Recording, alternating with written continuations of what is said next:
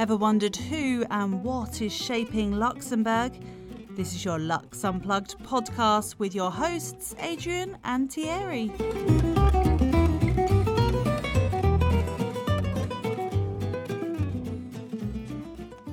Hi, I'm Adrian. This week, Kim Schumacher is back on the show. After Pascal Juncker, we continue discussing climate change and sustainability topics in this new episode. Kim has been one of our favorite guests on the program, but before listening to this piece, we highly recommend tuning into the episode that we recorded with Kim last year. On this occasion, Kim returns to walk us through the recent climate change initiatives, not only in Luxembourg, but also worldwide. And in this very insightful, yet highly provocative conversation, we discussed the conclusions of the widely covered IPCC report, released in August by the United Nations, and what it means for governments globally. Intriguingly, we draw a parallel with the COVID-19 crisis, and what the handling of the climate change situation would require to steer the Mother Earth ship in the right direction. We also talk about the latest projects that Kim has been involved in, especially in the sustainable finance sector, where good progress is now being made. Indeed, our listeners will be pleased to learn that a leading Luxembourg bank has now invited scientists, like him, to the decision-making table when it comes to integrating climate-related issues into their proposition. But now, without further ado, please enjoy our conversation with Kim Schumacher, lecturer in sustainable finance and ESG at the Turkey Institute of Technology. Thank you, Kim, for taking your time to speak to us again. It's been almost a year since we last spoke, last summer, during the COVID crisis. And it's great to have you back here and talking to us again about the ESG and many things you've been up to. Well, it's great to be back. And I hope, similar to COVID, that things will look up with ESG as well. Kim, what have you been up to lately? Because I know last year when we spoke, there were lots of things that happened during the COVID-19 crisis, of course, there were worldwide events that were caused by climate change, as we saw already last year. But before we actually dive into all those interesting topics and intriguing questions, what's the latest on your side? Well, interestingly, I'm probably one of the few people, or one of the privileged people. COVID affected me to a relatively small degree, in the sense that my workload did not decrease, but actually slightly increased due to all the things I've been up to, all the activities.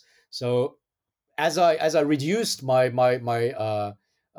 travel, which might actually in the end not be a bad thing or like a blessing in disguise from my carbon footprint or my personal carbon footprint, but by switching over to Zoom or virtual meetings and virtual conferences and virtual seminars, that allowed me to reach out to a lot of people that otherwise time would have just been been eaten up by a lot of travel. So, and that has allowed me to basically extend the scope, but also just the extent of my activities in the areas of sustainability, sustainable finance, and ESG by working with people, with stakeholders from all over the world, literally from almost every continent. And by setting up just a variety of activities, speak from teaching to research to working with industry stakeholders from the finance and the corporate sectors. So just a lot of things, and I hope I can go more into detail today. But definitely, I expanded the number of activities and projects that I've been involved in, or since we last spoke. So looking forward to tell you more about that. For all the listeners who haven't listened to the previous episodes we recorded with you, you are actually based in Japan, in Tokyo. Yes. Can you tell our listeners a little bit what happened during 2020 and obviously the first part of 2021 with COVID? What was your feeling? How did it go down over there throughout the year? Well, I think Japan is an interesting case in terms of how to manage these challenges, and I think that there's probably a word that in the climate age or the climate action age we will encounter again a lot of times is the word unprecedented, where just we face situations that due to a variety of reasons and always in a specific regional context, like problems or issues that we never faced before. And Japan here, one of the criticisms was that the initial rollout was extremely slow. And one of the reasons was, so since we last spoke, was that the Olympic Games were postponed from 2020 into 2021, from the last week of July and the 2 first weeks of August. So they were held this year. And one of the criticisms was that at the beginning of 2021, the government favored or wanted to do everything to save the Olympics at all cost. And that, of course, went into first, not necessarily downplaying the risks from COVID, but rather trying to minimize any disruptions through COVID. And that would have had sometimes had the opposite effect, in that it actually made matters worse. Another thing was that they were extremely slow to approve the COVID vaccine and then to roll out the COVID vaccination effort. Now they're gaining pace, or it's getting basically aligning slowly with what is the rates in Europe and North America in terms of vaccination. But it started very slow. It led to a lot of issues, and but on the other side, one also needs to mention that the amount of casualties or fatalities related to COVID were apparently much lower. Of course, there's the caveat that the testing was also much lower than, for example, in Luxembourg, where they had a large-scale testing effort, and it's a large contrast to that. But that was really a situation that caused a lot of disruption. For example, in as you said, I'm a lecturer here in Tokyo, and it basically led to me almost not having seen a classroom from inside for almost a year and a half. So the last time I was actually set foot in a classroom was in February 2020. So that was a serious disruption, which could have been probably been managed better. But as they say, hindsight is always 2020, which means we're always smarter afterwards. So I think it was not easy for any politician, but those were some of the things that could have gone better. But now we are after the Olympics, so now we should get to a rate or vaccination rate that is in line with other developed countries. But actually, moving back to the actual core of the topics and the actual reason why we're sitting together today, again from a distance. I remember last year when we had the discussion around the same time. You were, as I mentioned in the introduction, you were already mentioning or talking about the fires that happened in the Amazon, and of course, in Australia that was burning. There was horrific pictures that we could see, circulating in the media. And in a similar fashion, sadly enough, this year has been a bit more extreme, but it's just been impacting all, the whole world. With Western America just going through those high temperatures, and also those very dramatic pictures that we've seen in Europe. Also, Luxembourg was impacted a few weeks back about all those with all those floods ravaging a vast majority of the country. So essentially, what I'm trying to say is that people actually see visuals. It's not only happening in other places in the world; it's also happening in their own countries, and it's difficult not to be sensitive to that.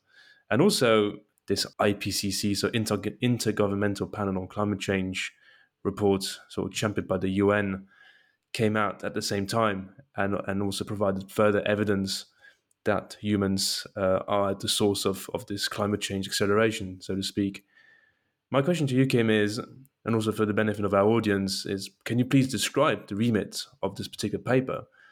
And if you've got a minute, then also I'll be very interested in understanding or knowing what were for you the most striking parts of that report. Could be positive, or of course, negative. Thank you very much for the question, and especially for those who might not be familiar with this particular report. So what Adrian mentioned is that the report in question is the assessment report by the IPCC, by the Intergovernmental Panel on Climate Change, and the IPCC publishes major reports every 5 to 6 years. So this is the sixth assessment report. The first one has been published, I think, in 1991, and if I'm not mistaken, it might be 1990 or 1991. But that was when the first report was published. So what these reports try to achieve is they try to sort of represent the consensus among scientists or the scientific community around what are the causes, what are the impacts, and what are the solutions to anthropogenic climate change. So climate change that is human induced, so generated in large parts through human activity. And another word is what we try to prevent, because climate change could actually be either going up or going down. What we often talk about is global warming.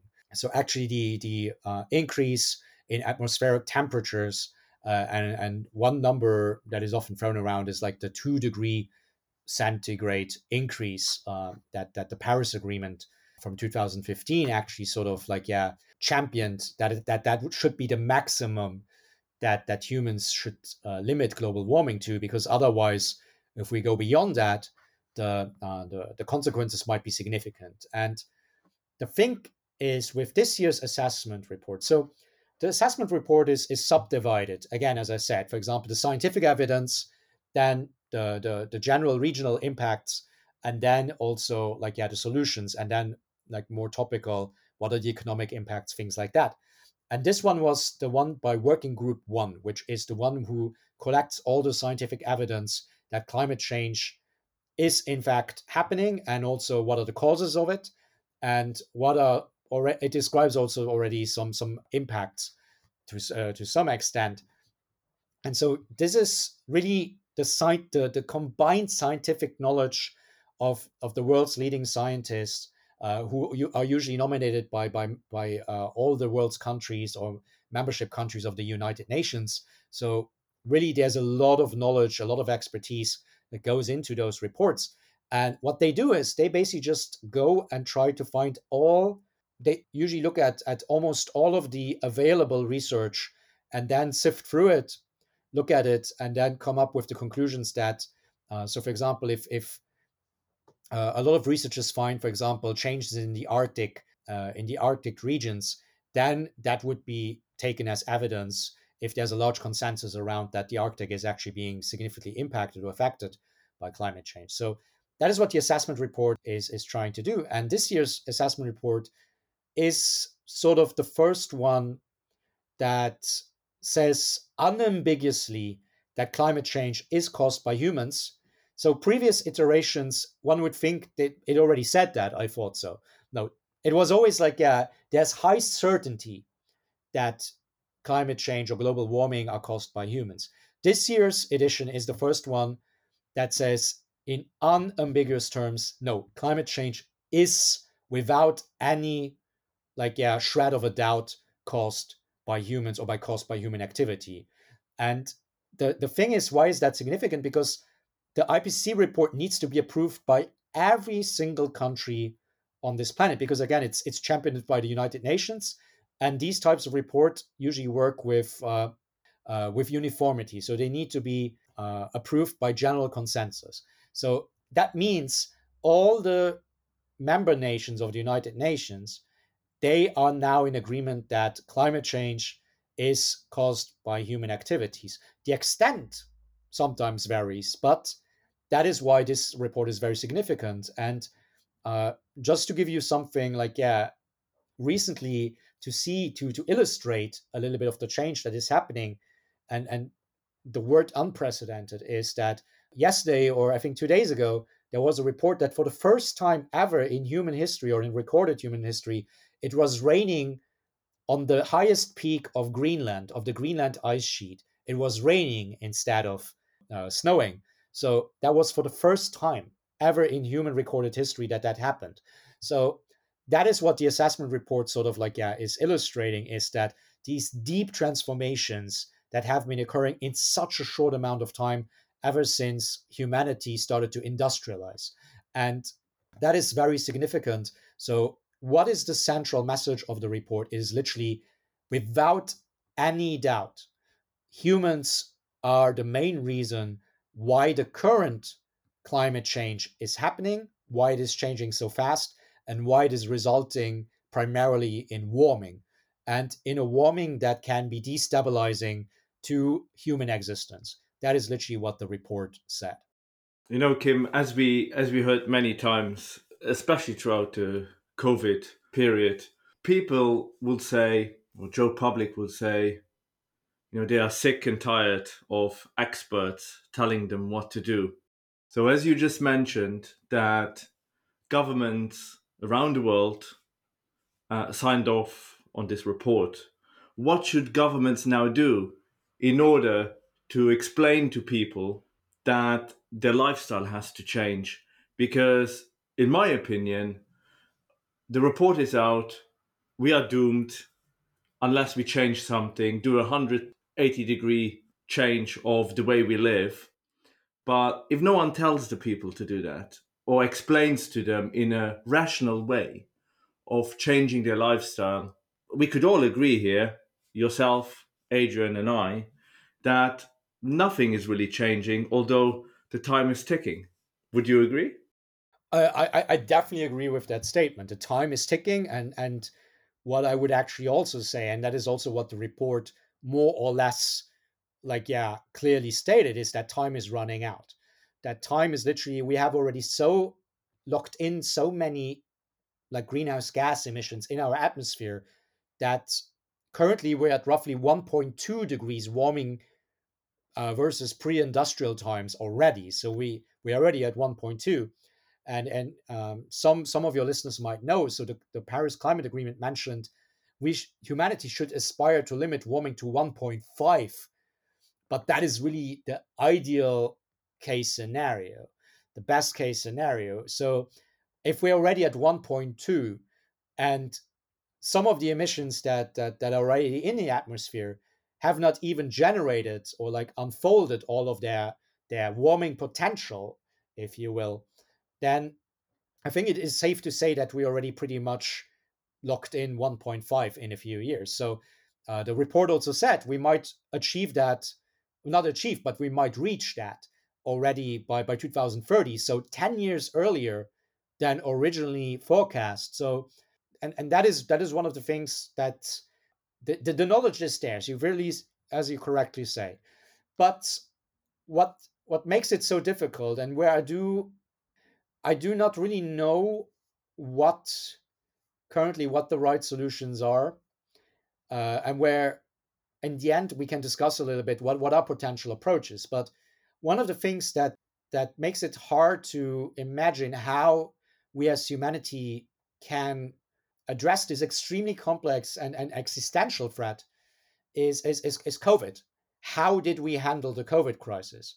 And the thing is, I would assume pretty bad, because despite overwhelming knowledge and despite, for example, large hard evidence that the vaccines, for example, they are not perfect. They will not prevent all of the infections, but they, for example, prevent serious illness, hospitalizations, things like that.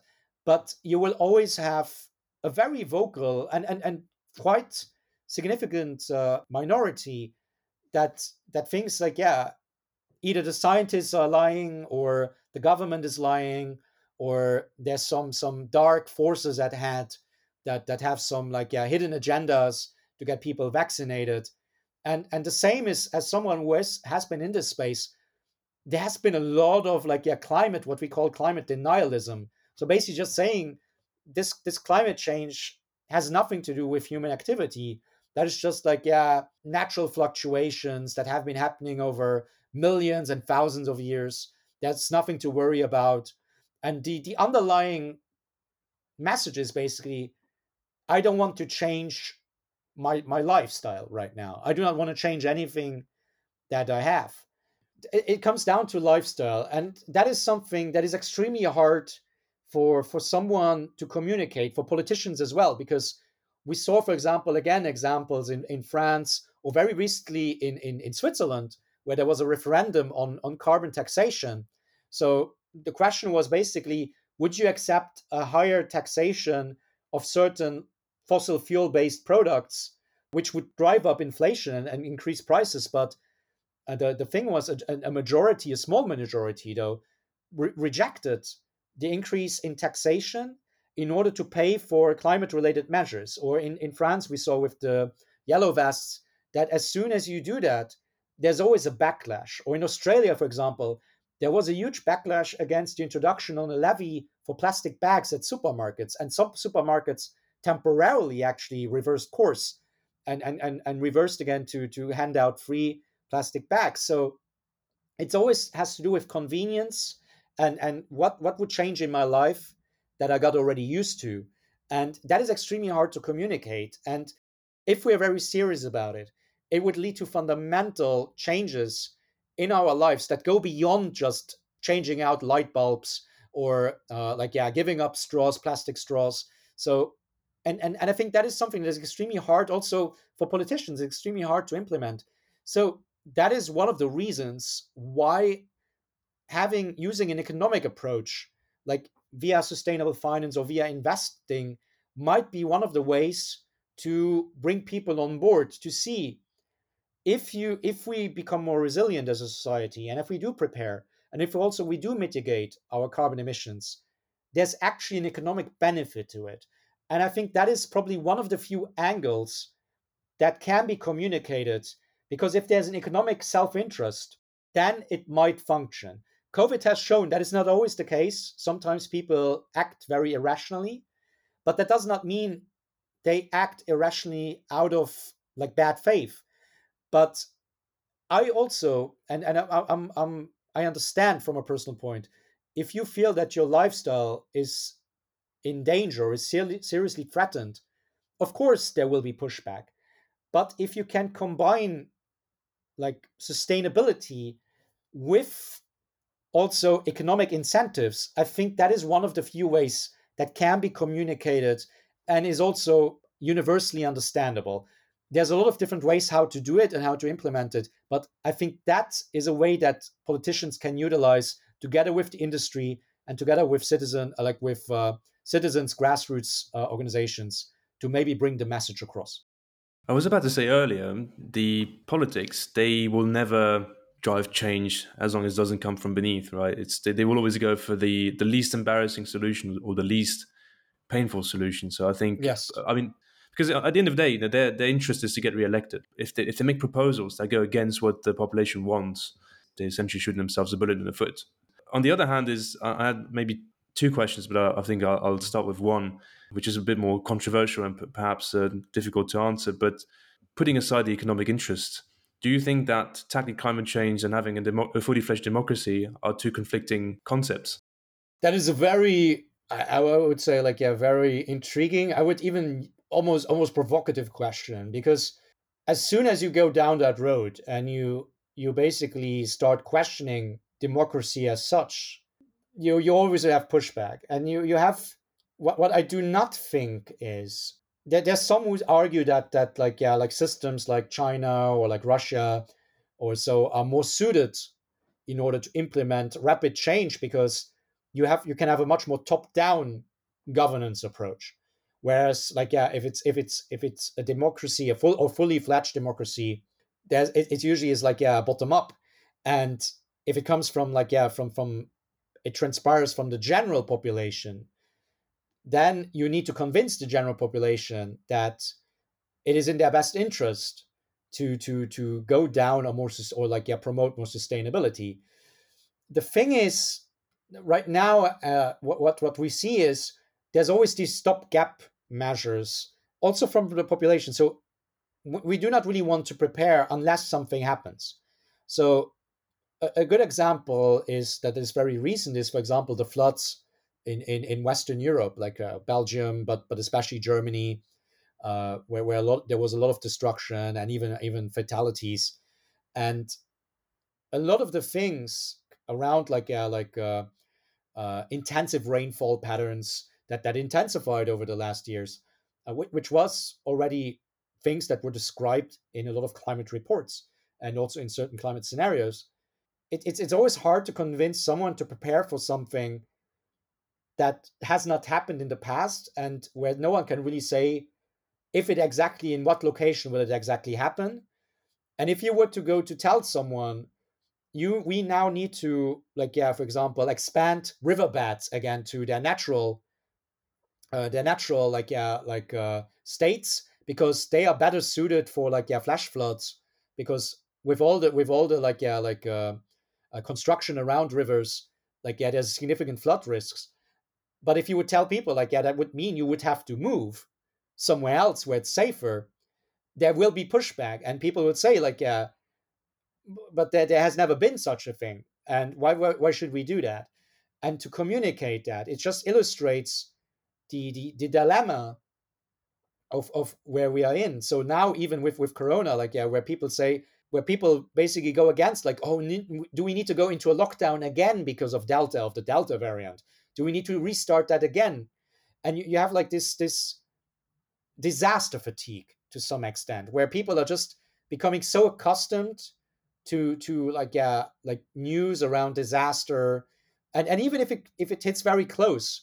So even within Germany, because it was contained to a certain area in Germany, of course you have solidarity, but after 2 weeks or after 3 weeks, that is something that people who live in those regions say, is people move on again. And so it's very hard to maintain interest that goes beyond just the purely short-term local context. And that is something very hard to implement. So the thing is, how do you mobilize a general drive behind that in the population? And there I would say we probably need to come to a balance between what governments should do in terms of, and there's this term climate emergency. And usually with climate emergency, if we're in a state of war, or if we're in a state of a pandemic, there's emergency powers attached to that. And we saw that with the lockdown. We saw that with certain curfews, that the government has quite far-reaching power to limit life, even in democracies. And there was a lot of pushback, and some of it very justified, but others, of course, very necessary from a public health point of view. So, and some have used the term, it might be a bit martialistic or very, very militaristic, but there's a war on climate. And if we acknowledge that we're not necessarily in a war, but in a fight against global warming, then also that means if it's in the interest of the public, but if the public sometimes says, I don't want to go along, or a part of the public says, I don't want to go along, I think COVID has sometimes shown that in the interest of the entire population, sometimes you need to take decisions that are not necessarily popular with the entire population.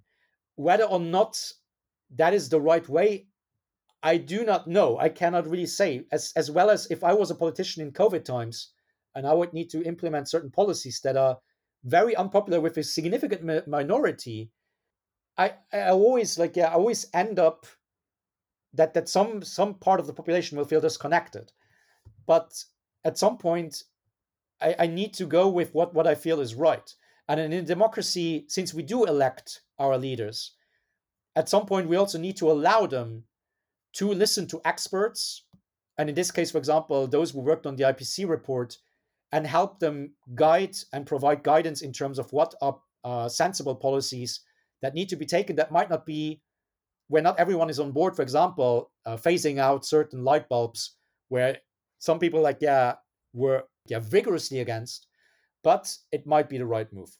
But to close on a positive note, there's one more thing I wanted to quickly ask: is there any? I know you're still involved in Luxembourg. You're doing a lot of things, supporting the government and some institutions that are based in Luxembourg.